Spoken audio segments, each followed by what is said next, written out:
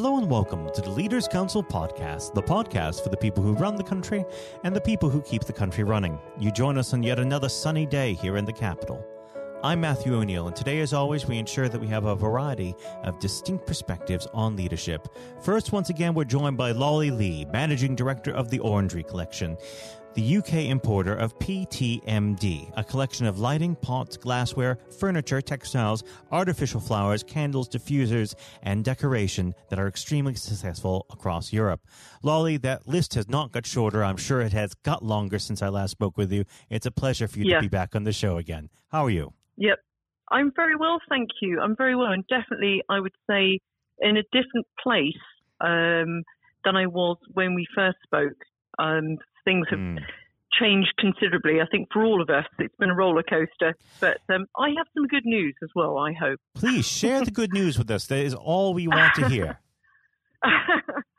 Well, since I've spoken to you, I've been very busy. One of the things I've done in my sort of leadership have been, well, really a small company, if you like, only turning over sort of writing business to a bit over 1 million. But in doing so, my business reaches out to 2,000 different sort of businesses. So whether it's a florist or a garden centre, an independent boutique, gift shop, hotel, cafe, interior designer, architects, event planner, the list goes on. But I decided that when we were coming out of lockdown to actually go on a little country tour to sort of listen to people's stories, see if there was ways that I could advise them on how their business could adapt, and also give them confidence, because I think that there's definitely the word confidence and consistent is definitely something that they needed to hear. And they normally come to me to ask my advice because they know that I have such an overview that they know I'll always be honest with them.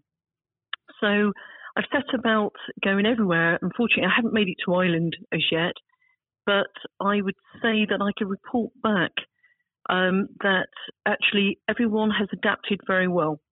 So out of the 2,000 customers and leads that we have on our books that we're always talking to, only 5 have gone out of business. So we're really pleased about that. And we were really surprised at just how much innovation had gone into people adapting their business to make sure that they could receive customers and continue trading, because they want to succeed. Because predominantly all of these customers are independents, so they're investing with their own money. Of course. And so there was an awful lot of pressure, and I can say that I felt very sort of enthusiastic for the future when I saw how everyone had adapted to the new changes, and without fuss as well. So that was sort of very pleasing to see. But I could also say that in doing so, they also had to adapt, whether it was a hotel or retail or what have you, the traffic flow of how customers entered and exit the premises. Mm-hmm.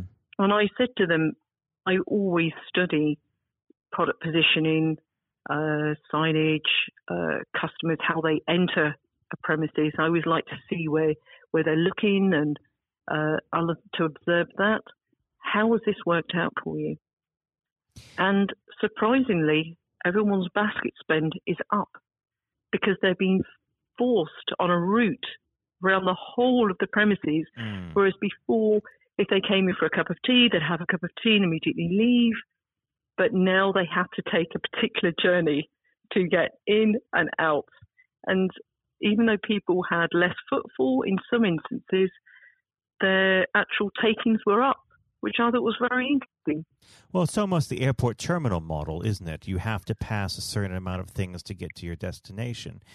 Do you feel that this is a trend that we could see exploited after the end of the coronavirus measures? I definitely think so. I think, aesthetically speaking, all of the grids or things that people have used to force that traffic flow are quite ugly. And at the moment, everywhere I go, it doesn't look great.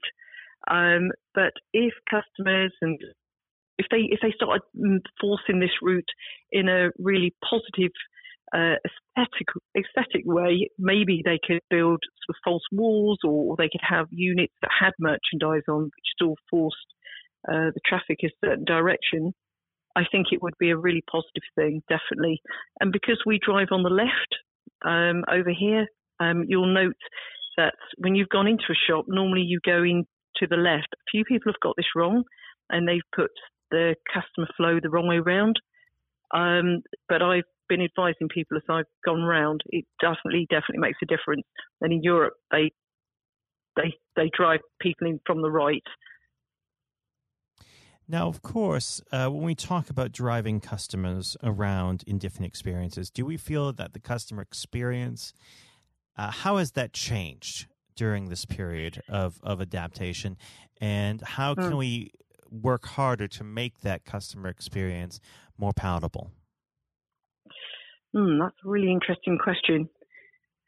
I think the customer experience has changed, sadly, through basically no choice, but we have to put these measures in place. So the browsing time has changed because people feel that they've got to go and grab, take, and get out within a certain time, because they maybe feel guilty because there's other people waiting to go in, or a cafeteria experience. Maybe they wouldn't stay as long. Some people sort of make them their temporary offices for the day. Probably not great for the cafes for that. But, people are definitely, I'd say, spending less time. The customer journey is shorter. How could we make this better?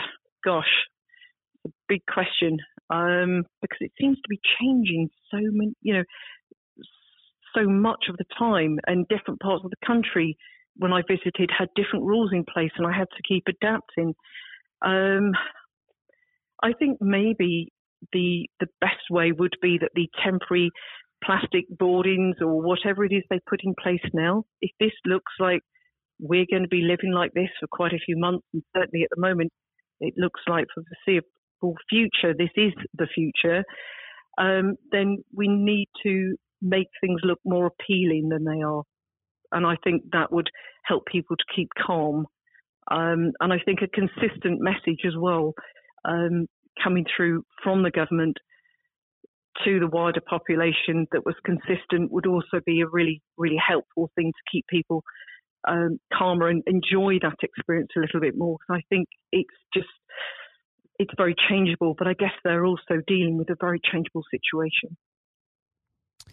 Now, of course, when we talked last time, we were a bit further in to the COVID-19 pandemic feeling amongst the general populace. However, we are coming to a point, what looks like entering a second wave. How do you feel businesses will fare during this second peak? I think if there isn't another actual lockdown, a national lockdown, I think businesses will fare okay. I think it depends, of course, which sector you're in. If I just keep to the ones that I encompassed earlier, obviously hotels could be in for another rocky ride. I think all of those would come through. I think if they were going to go down, they would have gone down already. And I'm talking about the independents at the moment as well. I will come to the nationals in a moment. So I do think that they will come through. I've spoken to, like I say, all of them, and talked, about making sure that they're thinking about what could possibly happen, and making sure that they're putting funds aside. And everyone is doing just that. So at the moment, we're probably not really seeing the full extent of what people would normally spend, because everybody's just holding back. They're not recruiting. They're not building that extension in their business, or planning a second unit, or whatever it is that they were going to do, because they're just waiting and seeing. So I think that they would come through. If they were local lockdowns, if they were short bursts, then again, hopefully these businesses would come through. Hotels, as you know, if they're completely shut down, there isn't a lot more they can do unless they were helped in some way by the government.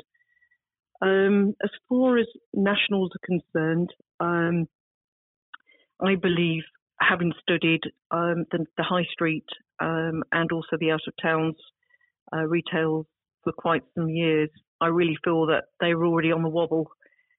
They were becoming, I'm going to say, quite copy and paste, no matter where you went. And in that instance, they were becoming boring. And I think that COVID has just tipped them over the edge, unfortunately. But I hope that with that, they will create new opportunities for new entrepreneurs in the future. Now, unfortunately, our time together has drawn to its close. And I ask you the same question I asked you before we finished last time. Next 12 months, what does it have on store for the Orangery? Well, one thing I wanted to say last time but didn't get round to was I really feel that many businesses, and I'm going to say the Orangery, has emerged as a stronger butterfly because of the lockdown. And I feel that because I had that time, which I never would have ever have dreamt I'd have that much time free, to really lean in and look at my business, take the lid off everything and go into real minute detail, looking at the finances, the operations, cutting out dead wood in the business and studying the competition in detail. I rewrote the business plan for the next 12 months and really feel that the next 12 months for me is, if I can continue ticking over as I am at the moment, I see myself being in a position to grow, recruit more people, possibly having some retail outlets as well. I see the future still positively, even though I am also watching the Brexit situation, because I am speaking to another company at the moment in Barcelona, which I hope to bolt onto the Orangery, and they're nervous at the moment because of all the talk about Brexit. So we have a couple of things in play at the moment which could be great or terrible for us. But I still feel very optimistic, and I think that's very important, that you keep planning and building and just watching what's happening in the market. Well, Lolly, I'd like to thank you once again for joining us on the program. And of course, you're always welcome back. Lolly, thank you. Thank you. Thank you very much.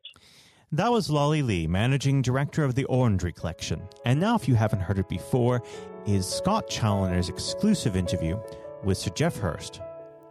And now, ladies and gentlemen, without further ado, we extend a very warm welcome to a special guest in Sir Geoff Hurst, who joins us on the programme today. Sir Geoff, good morning. Good morning. How are you? Very good, thank you. It certainly is a wonderful day for it, isn't it? It is. The weather's pretty good at the moment. I hope may it last. Absolutely. After the thunderstorm, it's lovely. It is certainly after a storm. And speaking of storms, actually, I'd like to start with just a hypothetical scenario. If we fast forward 2 years, Sir Geoff. Let's imagine it's December 2022 and it's the World Cup final and England are there. We could be playing defending champions France. We could be playing the Germans, anybody. And England are 2-0 up in the 90th minute, so victory is all but guaranteed. And Harry Kane, with a brace to his name already, is brought down in the penalty area. So he has the opportunity to make history by emulating yourself and becoming only the second ever player to score a World Cup final hat-trick. Would you honestly want him to bury it, or would you prefer him to fluff his lines? I'd want him to bury it. I've asked that question, I get that question asked a bit. I've had a good run with this record, and goodness me, that's nearly 60 years, I guess, if we're looking at 2022. No, I'd want him to bury it. A for him, he's a fantastic player, tremendous goal scorer. And if anybody I'd like to repeat what I achieved, it would be someone like Harry, who was a fantastic professional with Spurs and England. So absolutely. And I want England to do well. I mean, I want England to be successful. I'm an England supporter. I'm a football supporter. And I really want the country to do well in anything, in all sports, and particularly in my sport.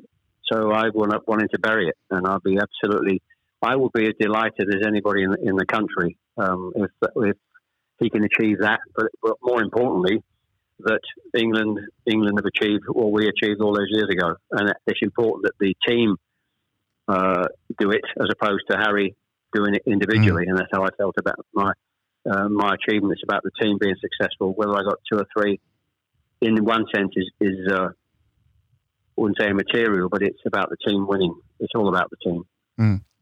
Exactly. Consideration of the wider team is a cornerstone of leadership, which is, of course, what the Leaders' Council is all about, recognising that and promoting that for the future. But if we sort of flash back 54 years to that moment in 1966 when you were bearing down on goal, I understand that a lot of people always ask you the question about whether you actually knew there were people on the pitch at the time, and there's quite a bit of a joke about that, but there's something else that I'm actually interested in. I understand, we all know what happened, the ball nestled in the top corner, England won 4-2 and lifted the World Cup, but you've often described that as being a miss-hit finish sometimes before, haven't you? Yes, I think people, I recall exactly what's amazing. I can recall exactly what I was thinking at that moment, obviously a crucial moment in the game, towards the end of the game. I knew the game was nearly finished. As the ball came to me initially, I was actually, with my back to goal, I was actually looking at the referee 10 yards from me in the middle of the park, and he was waving at the whistle in his mouth, but waving play on with both arms, indicating quite clearly, of course, that the game was nearly finished. So when I got to the edge of the box, I now think the game's nearly finished. I'm thinking, if the game's nearly finished, I'm now going to whack this ball with everything I've got left. I'm thinking if it goes beyond the sand into the crowd, by the time the ball boy gets it back to Hans Stilkowski, the German keeper, by that time, surely the game has got to be over. But as I always jokingly say, I mishit it and it flew in. But I was thinking about wasting time, not so much about, but certainly what I was going to do, which showed I was going to hit it as hard as I possibly could after those 2 hours. It just goes to show sometimes that hit and hope, taking a punt, can sometimes be the way forward, because I think it shows that in any form of leadership, be it in sport or in business, you can't go sometimes without taking risks. Absolutely, yes, absolutely. Yes, I mean, I wasn't in that position with risk in a sense because the game was unfinished, but that philosophy is right. You're just going to, there's an element of risks making it, but there's got to be a control on that risk, not stupid risks in all walks of life. An element of maybe doing something you're not too sure about, but sometimes in life you've got to have a go. You can't be successful in terms of long-term leadership if you're just always sitting on the fence and not taking any chances. I don't think that's where the great leaders will get to by having that kind of philosophy. You've got to move forward.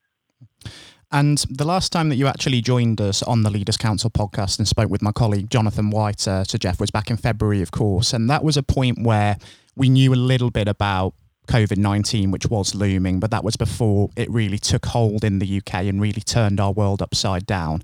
And before that, this summer was meant to be all about the England national team once again, who were going to the European Championships. But that's in a way now been replaced by the National Health Service, and we've been supporting the Health Service and applauding their efforts, and we're hanging out thank you banners displaying drawings of rainbows, very much in the same vein that you'd see the George Cross adorning most households during a major tournament year. Do you feel there are parallels between the sense of national unity that we've discovered during this time and the spirit of 1966? Oh, absolutely, particularly the recognition of the NHS with what they're doing, and I think it was a great idea during that period where they asked everybody to stand outside their houses and clap and congratulate the NHS for what they were going through. And I think it's been criticism in the past, of course, the NHS on how it's run, whether there's enough funding for it and so on. But really, you begin to realise during these turbulent times how absolutely vital and important it is to have a health service that works efficiently, and to see individually the amount of people who are interviewed almost every day on the terrible circumstances they were having to work under with masks and so on. And also into what was also, for me, fantastic, all these people from different countries all over the world that were working in our country with the same union to be successful and help people to survive COVID. And very heartwarming. And I think that kind of feeling, I probably, as a player in 66, I probably wasn't aware at that time of the unity of the country. I've learned that over the years when I talk to people who were about 66, and they will tell you what a great day it was and where they were, remembered exactly what they were doing and the fantastic stories. So that identified then as that great unification of the country. 30 million plus viewers, the biggest TV viewing audience we've had. So today, it's certainly through this pandemic, and the NHS has been absolutely magnificent, and every single person some very fantastic and heartwarming stories of how they're dealing with this unbelievably difficult situation from a health perspective. Fantastic. So that was really heartwarming to get out and cheer and clap on the balcony for the NHS. Fantastic. Certainly inspiring what we've been seeing from the front line as well. And flashing back just to 1966 again, just from a leadership point of view, the manager that made all of that possible and oversaw yourself and your teammates on the road to the World Cup was, of course, Sir Alf Ramsey. What sets somebody like him or Ron Greenwood apart from other coaches? Because I understand that both men had a profound impact on you, not just as a player, but also as a person as well. Well, I think that I was very fortunate. You're talking about coincidence and the fortunate in your life to be at the time when I was physically at my best during those years. Born earlier or later, I wouldn't have been around physically enough and clever enough, technically good enough to be a good player. But at that time, I'm involved with arguably the greatest coach we've seen in this country, Harry Redknapp, who's been around a long time, would still say he is the best coach he has worked with. And that's 50 years Harry's been in the business plus. And then moving on to having a national level, a great manager. And the two coincided in a sense because Ron Greenwood always said that and felt that he, as a coach of a League One club, or Premier League as it is today, it's important you prepare and teach and coach the players to be prepared to be playing in the best company, playing for England. And so he prepared us to be playing for England. And then Alf Ramsey knew the players to pick. Discipline was his big skill, making sure those players were disciplined in the right formation. So the two combined, moving from one to the other, how can you possibly be as fortunate as I was? It was just amazing. So I think Ron I think there are two different aspects of football in terms of leadership. You've got a coach who's a team coach who's a teacher effectively. Then you've got the other kind of character who's a manager who manages people. May not be quite so good technically on the coaching aspects, but by that stage, Ron Greenwood passing a coach person to Alf, who then managed from a discipline point of view, because you're managing people from the whole country. You're not just managing a club. You're managing people, different characters, and all over the country is slightly more demanding job in that respect. So you've got to hone that lot of all over, different characters, strengths, players, into a unit to play for to represent England. So Alf Ramsey was very good at that. His discipline was fantastic. So the combination of the two, you can say I can't be I'm so blessed to be as fortunate as I was to come across these two fantastic people in my life, in my football life.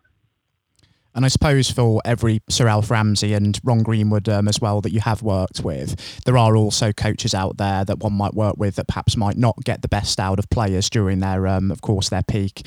But just as much as you can learn from, of course, coaches that do get the best out of players, you can learn as much from less effective leaders as you can from good ones as well, because that experience can ultimately mould you as a person, can't it? Oh yes, I think leadership's important and coaching and teaching is important. And the great teachers and coaches and managers have that skill. Sometimes it's an innate skill in management. They have it. But I think you can learn, if you're sensible enough, to learn from people who are teaching you or coaching you. It's not the right way to go about teaching you or coaching or managing you. You can learn from that. If you're a player, you can learn what you think is a good coach or what you think is a good manager, which you can take into your career after playing into coaching or management. So you can learn as much from people making mistakes. You can learn also from making your own mistakes. You can do something in the past that think, well, that was a really stupid thing to do, and I'll make sure I'm not going to do that again. And it is important in all sorts of life. You learn from your mistakes. People will make mistakes. Young people will make mistakes, but it's learning. It's the silly people who make mistakes and don't learn from it, continue making those same mistakes throughout their life and becoming maybe unsuccessful throughout their careers.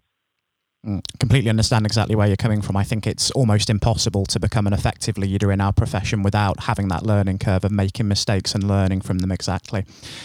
During your conversation with Jonathan back in February, Sir Jeff, I know that you and him discussed at length some of the big inspirations and influences on you throughout your career and throughout adulthood. But I understand that your love for football and obsession with the sport actually started a lot earlier, even if you were toing and froing between football and cricket somewhat at the time. I read somewhere that during your teenage years, you were once fined £1 for disturbing the peace after consistently kicking a football into a neighbour's garden. Is that true? Not many people know that, as the saying goes. Yeah, that's absolutely true. We, in those medieval days, there weren't football pitches or places very rarely where you could play. In our road in Greenways, it was called in Chelmsford, we that 3 or 4 lads lived quite close to it. It's a cul-de-sac. It's not a big long road with a circle at the bottom, so there wasn't a great deal of traffic anyway. A, because it was a cul-de-sac, and B, because there weren't as many cars. No, we didn't as many cars in those days. So we played across the road, and used to have to learn to chip the ball above the pavement to hit the goal at the back. The goal was about a 2 foot wide semicircular where a tree was planted. That was the goal. And so obviously 3 of us play football, but amongst those houses where we lived and played, there was a family and a boy that didn't play football. I think he was interested in flying, and making balsa wood gliders. And nice guy, but just didn't play football. And on this particular garden, of course, occasionally the ball finished up there. And crazily enough, they took us to court, and we actually got fined. This is absolutely true. We got fined £1 for kicking the ball in the neighbour's garden. That's astounding when you think about it, isn't it? And when there's nowhere else to play apart from the street, and we were actually. But that happens. That happens. You'll hear stories. We see stories of neighbours falling out over different things. You see those stories every day. But that was certainly a true story. Absolutely true. And during that time, who was it during childhood that you really looked up to, that you thought was an inspiration to you and made you really think that going into professional sport was going to be the route for you? Well, my father was obviously the biggest inspiration for me because he was an ex-player. He played lower down for Oldham, Rochdale. We actually moved south from Manchester. I was born in Ashton-under-Lyne. We actually moved south to Chelmsford when I was probably the eldest of 3, when I was probably about 7 or 8, into this particular street called Greenways. And what he did with me, I think, was had a big influence, going back to that third goal in the World Cup, in many years in the back garden. And when we moved up market to a council house somewhere in Chelmsford, and he would have me in the back garden teaching me to kick with my left foot. And so at that time, and even today, you don't see that many players that are completely two-footed, and I was. Maybe not as two-footed as Bobby Charlton. Even Jack Charlton, his brother, didn't know which was his best foot. He was fantastic. But I was pretty two-footed, and a lot of the hat-tricks I scored were one right, one left, and a header. So he had a huge influence. I wasn't a child, although I had a footballing father. I wasn't a child whose father pushed him into being a footballer. And what happened with my story is a friend of my father, I know the guy's name, called Jock Redfern, unbeknownst to me, he wrote to 2 clubs for a trial. He wrote to Arsenal and he wrote to West Ham United when I was just after school-leaving age. West Ham replied. They asked me to come for a trial. I went for a trial with them, and they saw something in me and took me on what was called the ground staff then, almost at school-leaving age. And so I wasn't necessarily thinking I've got to go into football. It's just that that's how it happened. Although I enjoyed football and I was pretty reasonably good, there was no big focus on me as a great schoolboy player. Nobody was scouting me or writing to my parents saying, come and have a trial at this club or that club. But a friend of my father wrote the letter. So that's how it happened. The problem I had during those early years, I enjoyed cricket as well, and I was messing about, as I kindly put it, between the 2 sports, which was hugely detrimental to me in my early development, either as a cricketer or either as a footballer. And it wasn't until Ron Greenwood miraculously tried me. I was a midfield player then, or centre half at school. He said, "I'm going to try you up front." He put me up front in a game, and then my whole football career and life changed dramatically. And I suppose as well, what might have also done it for football as opposed to cricket was that fateful match for Essex over in Aigburth against Lancashire, wasn't it? Yes, a lot of people know that. One game, the sort of went messing about between the two. I had one first-class game for Essex, as you said, Aigburth in Liverpool, and I think I got naught and naught not out. I think we won the game. Funny, I filled a couple of catches, but Essex actually won the game. V Lancashire up in their territory, but that was a real problem for me. I think I could have done with some advice maybe earlier to say make your mind up. But when you look back, when even today cricket goes through till September, whereas football starts in July, so there's a huge overlap. And I'm still playing cricket until September, missing pre-season, early games for those 2 or 3 years. Extremely detrimental to me doing well at one or the other until Ron Greenwood just put me up front, and that was it. And from a standing start, I think my first season around, September, October, I played my first game up front against Liverpool, and I think I played about 23, 24 games, 27, 28 games, and scored 14 goals, like 1 in 2 from a standing start for a midfield player. So quite changed dramatically. That was 60, 62, 63 season, 3 years before the World Cup. And when we think about leadership in football, the role of a goalkeeper, of course not related to your own career, is to essentially build from the back and command his penalty area. And one goalkeeper that you played with, not just for England, but also for Stoke City in the later years in your career, was Gordon Banks. I have to confess, as a boyhood Port Vale supporter, I am relieved that incredible talents like yourself and Gordon are no longer occupying the dressing room there. And I did have the fortune of meeting Gordon when I was a young boy as well. But what was Gordon like as a leader on the field? Well, first of all, he was a great, 2 things for Gordon. He was a great keeper. I would still say the greatest English keeper we've ever had, and one of the best keepers in the world. Absolutely fantastic. Funnily enough, I didn't realise, it's funny how you look at, I seen when Gordon passed away, naturally, sadly, a few months ago, and obviously it's showing a lot of videos of Banksy, programs about Banksy and the great saves he made and the save against Pele and so on. But I didn't realise how athletic he was, how quick he was, athletic, springing forward to smother balls, and not just hitting balls out. Agility-wise, he was absolutely fantastic. But as a character, he was a joker. He was a very kind, very mild-mannered, lovely man, the nicest guy you can possibly wish to meet. But he was a joker. He always had a joke for you. Every time you met, sometime he'd have a new joke. And people talk about him and who are close to him and remembered what a joker he was. And they're the 2 things that really stick out for Banksy. And we were very lucky, of course, to have that kind of, and you need that kind of quality as a world-class player when you win a World Cup. You need 4 or 5 players, which we were very fortunate to have in our team. Banksy is one of the world-class players, along with Bobby Moore and Bobby Charlton.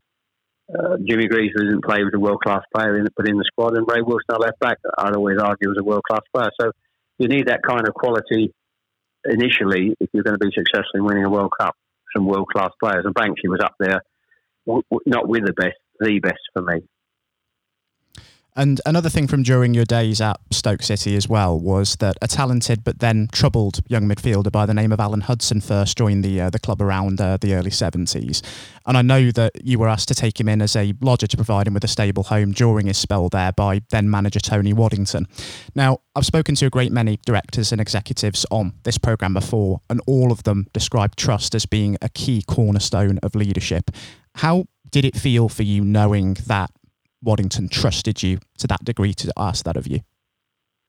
Well, I was extremely flattered. It was a huge compliment that he saw me as and of course over the years, hopefully that has come out. That's important that you have those kind of qualities as a player that he saw when I was at West Ham, and B, obviously he acquired me to play at Stoke City. So I was initially first fairly surprised. I think and certainly my wife was fairly surprised when I said I need her permission for me to allow Alan Hudson to stay with us in those early periods. But what he saw, of course, in me was, which is, I can see in myself, I was a very disciplined person, a very disciplined player, which you have to be. I didn't really have, I would say, the qualities of the world-class players like the Bobby Charltons and the Jimmy Greaves and the Bobby Moores. So you need to bring all the other characteristics to be successful at that level, to compete in their level. And discipline was one of them. And obviously, Tony Watkins saw that. And if he wanted to he trusted me that I was disciplined enough to hopefully push some of my discipline into Alan Hudson, which we did. And in those early 6 months and a couple of years, he was come up a bit heavier from Chelsea. He lost a bit of weight. And although he was a little bit indisciplined himself, hence they needed him to stay with me, what he was a fantastic player. He is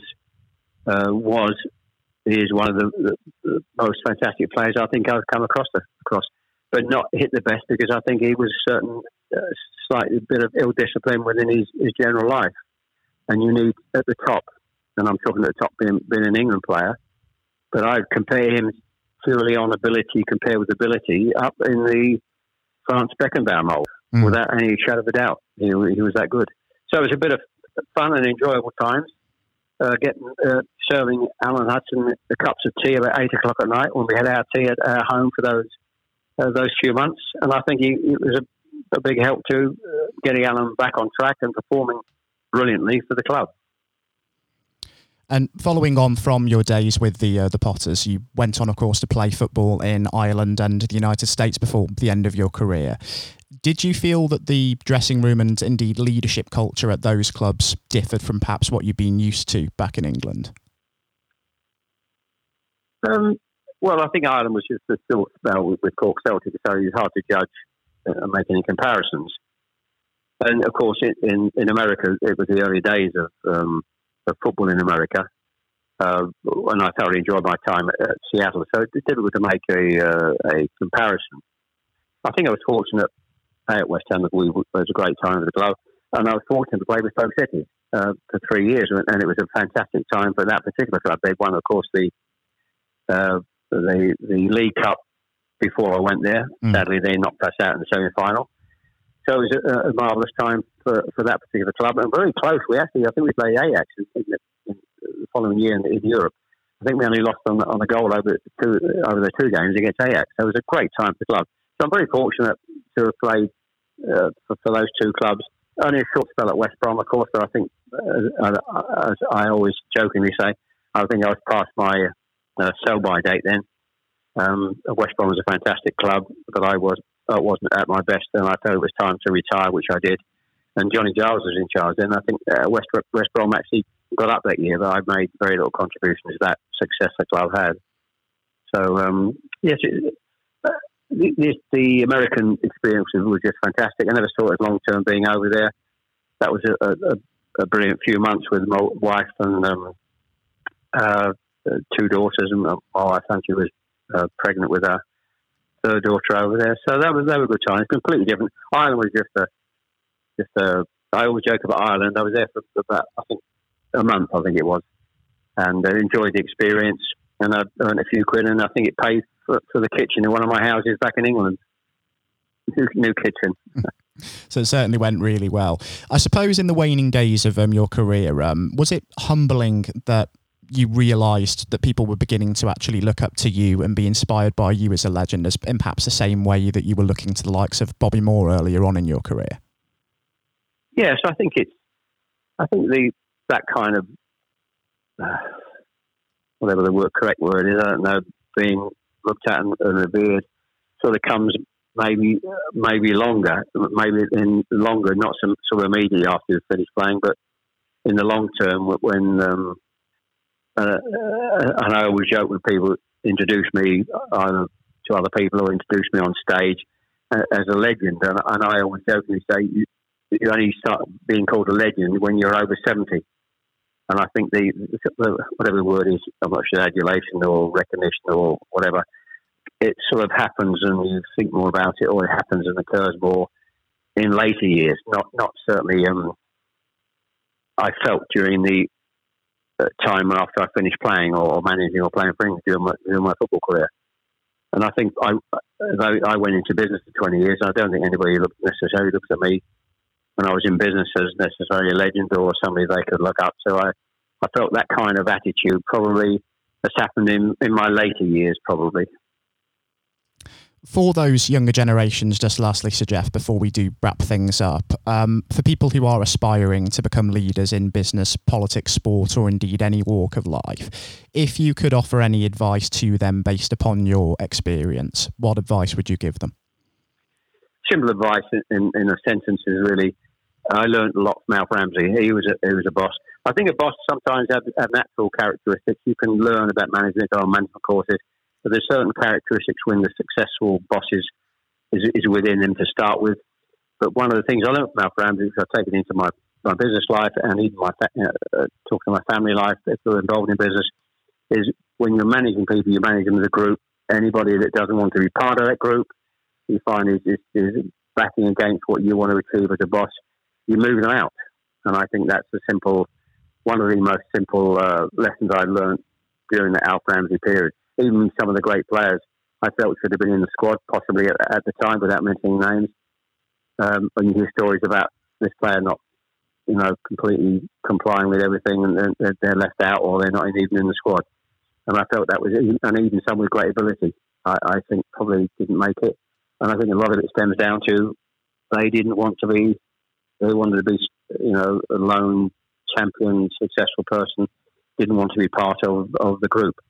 So that for me is the key message, the single key message I would pass on to anybody who wants to manage a group of people in any walk of life. Ties in very nicely with a quote from one Nelson Mandela, in fact, that surround yourself with people who are better than you are in some ways. And I think that is incredibly sound advice indeed.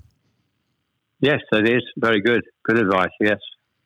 So, Geoff, thank you ever so much for joining us on the programme this morning. It's been an absolute pleasure having you with us to discuss your life, career and leadership.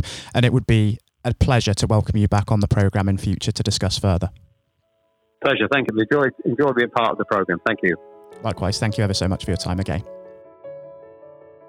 This has been the Leaders Council podcast. Thank you for celebrating excellence in leadership with us. I have been your host, Matthew O'Neill. Until next time, goodbye.